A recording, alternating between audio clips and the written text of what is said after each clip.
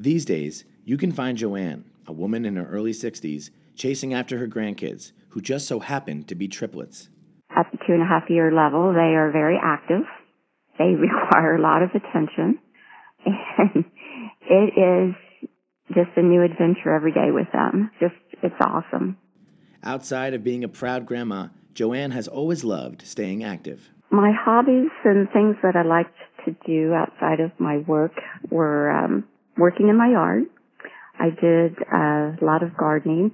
I also liked to sew and do decorating, like with crafts, making different things for around the house. And then I would do different volunteer walks. We would like to, support different organizations by walking in their fundraisers. My life was just a lot of enjoyment, and I just had a good time with everything that we did. In 2016, while her daughter was pregnant with the triplets, Joanne was diagnosed with a late-stage non-Hodgkin's lymphoma, a group of cancers affecting the cells that play a role in the immune system. Faced with a difficult road ahead, Joanne set her sights on the biggest goal imaginable, staying well enough to not only see her future grandkids, but to also play an important role in their lives. This is Joanne's palliative care story.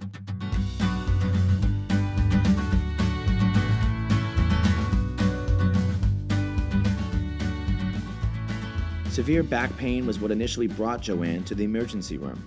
Blood work that followed revealed the non-Hodgkin's lymphoma. When it was discovered, the cancer had already spread throughout her body. My feelings when I was told of my diagnosis were quite varied. I didn't quite understand until like a week after I had had my first chemo that this was pretty serious. And that's when it hit me. And that's when I was in a state of shock. How was I going to see birthdays? Was I going to see grandchildren being born? Just a whole variety of different things. I was 58 years old, and it's like, you can't have cancer at that age. So it was just a lot of different emotions. Chemotherapy was an option for Joanne. But before she could decide on her treatment plan, she had other difficult obstacles to deal with. One of those was that her illness caused her to have to leave her job as a human resources director at a computer engineering company, a position she held for over 20 years. It was very difficult for me to leave my position at work because it was a huge part of my life. Recognizing that she could benefit from a group of specialists who could help her deal with the difficult pain as well as the enormous stress that came with the diagnosis, Joanne's oncologist referred her to palliative care. Joanne was struggling with the diagnosis. Additionally to that, she had several psychosocial situations that were challenging her. So when her oncologist made a recommendation, Joanne picked up on it right away and felt that would be a good idea to help her along this journey. That's Mark Curtis, an advanced practice registered nurse who has spent a great deal of his career helping patients like Joanne live a better quality of life. Now, palliative care is specialized medical care for people with serious illness. The goal is to improve quality of life for both the patient and the family. Palliative care is provided by a specially trained team of doctors, nurses, and other specialists who work together with the patient's other doctors to provide an extra layer of support. It's appropriate at any age and at any stage of a serious illness, and it can be provided along with curative treatment. Everyone likes to think that I can do this on my own, but Joanne recognized that she was up against a big challenge, and she was very willing to embrace any opportunity to have a better quality of life and to deal with naturally some of the depression and the anxiety symptoms that she was experiencing. In the initial palliative care meeting, Mark and his teammates simply aimed to get to know the person. They asked questions like, what brings you joy, and what's keeping you from that joy right now? Although Joanne was struggling, Mark recognized something about her immediately. I would describe her, she's not a quitter. She's always had a strong work ethic, and whatever challenges seem to present themselves, either physically, emotionally, psychologically, she was willing to do whatever it took to get through. Let's get specific about how palliative care works. The first thing to understand is that it's not a one-size-fits-all service. The palliative care team first works with the patient to establish goals. They can be as big as, I want to travel outside of the state next month, to something seemingly small, like I'd like to be able to dress myself in the morning. The aim of the palliative care team is to then help the patient get to those goals. Sometimes it's through evaluating a patient's medications. Sometimes it's just about listening and giving the patient a voice. Most of the time when I would go in, I would talk about how I was feeling with the uncertainty of my diagnosis, and they were very informative and allowing me different handouts and types of websites that I could go to, listening to different types of music. There was a wellness session that I went to, and it's just been very helpful. As we mentioned, chemotherapy was a viable option for Joanne, but that decision was difficult. She was worried about the side effects of chemo and how they might make her road harder. Mark's first action was to equip Joanne with all the information necessary to make her decision. We are going to work at putting the control back in your corner in your life, and you're the one that gets to make the decisions for you.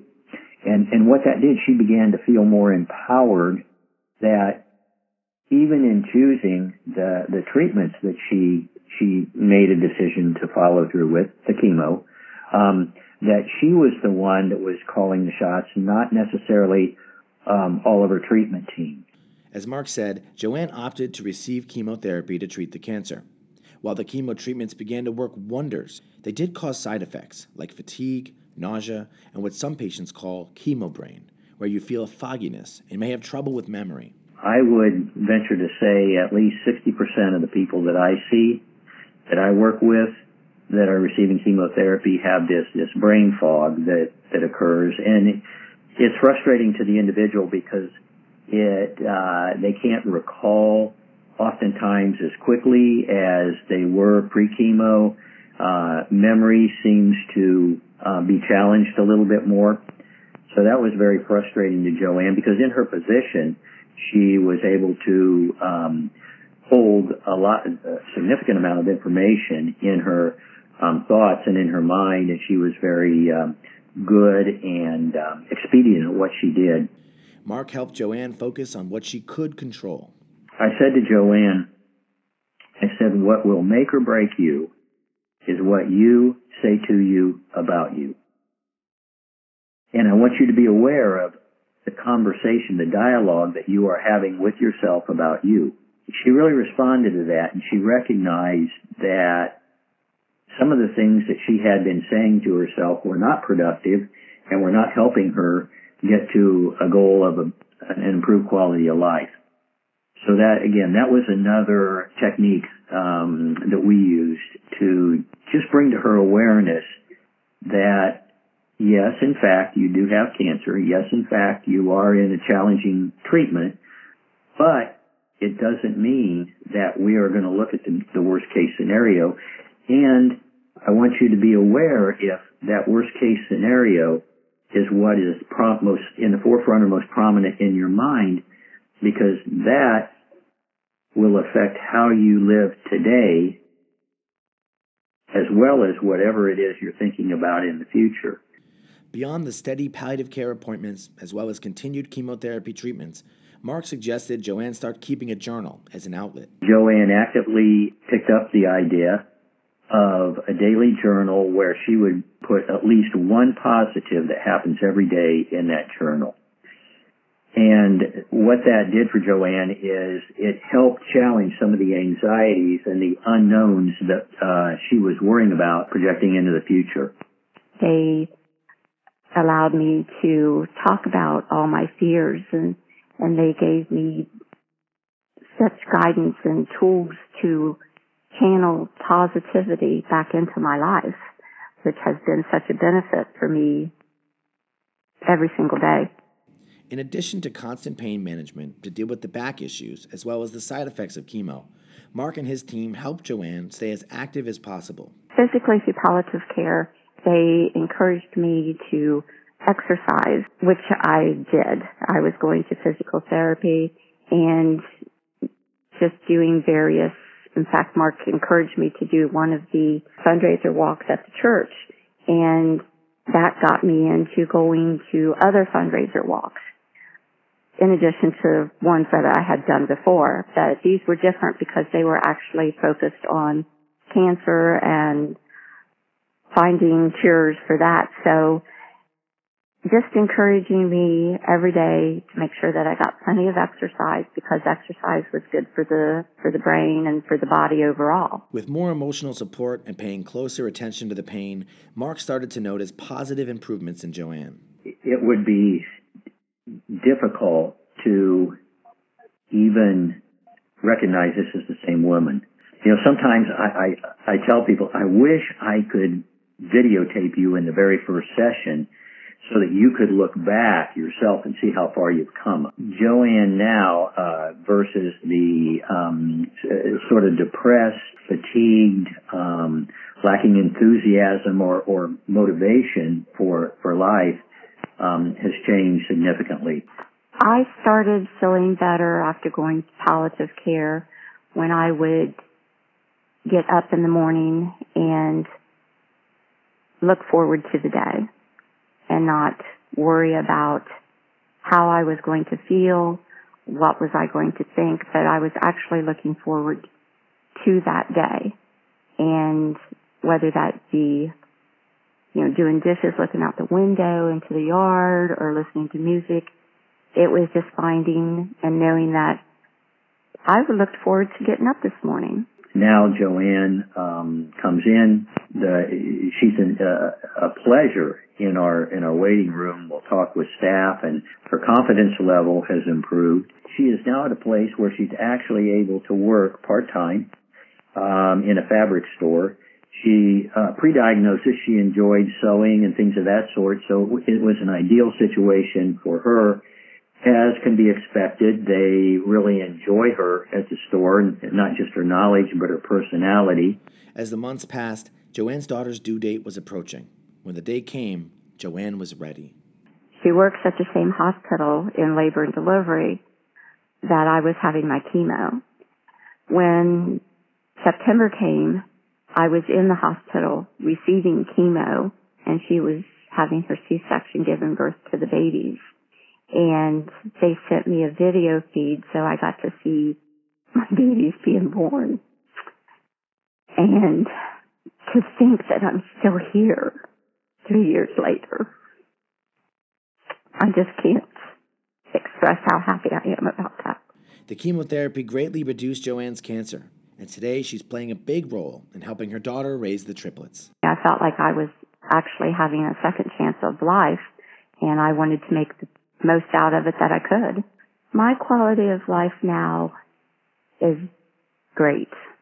I feel that with the experience that I had and surviving that experience has made me a stronger person emotionally, mentally, in some ways physically I'm still working on.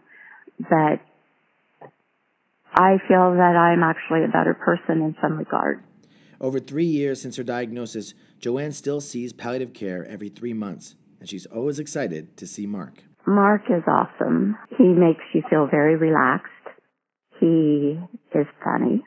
He likes to laugh. When I tell him funny things, he's laughing, and he tells me that, I'm his success story. Because I've not given up, and he's been there to help me through it. I mean, he listened to me. He would sit there on days, and I'd come in, and I'd just use tissue after tissue after tissue. And then I just slowly progressed up to not using too many tissues. And it was just an overall good experience, and I would recommend it to anybody.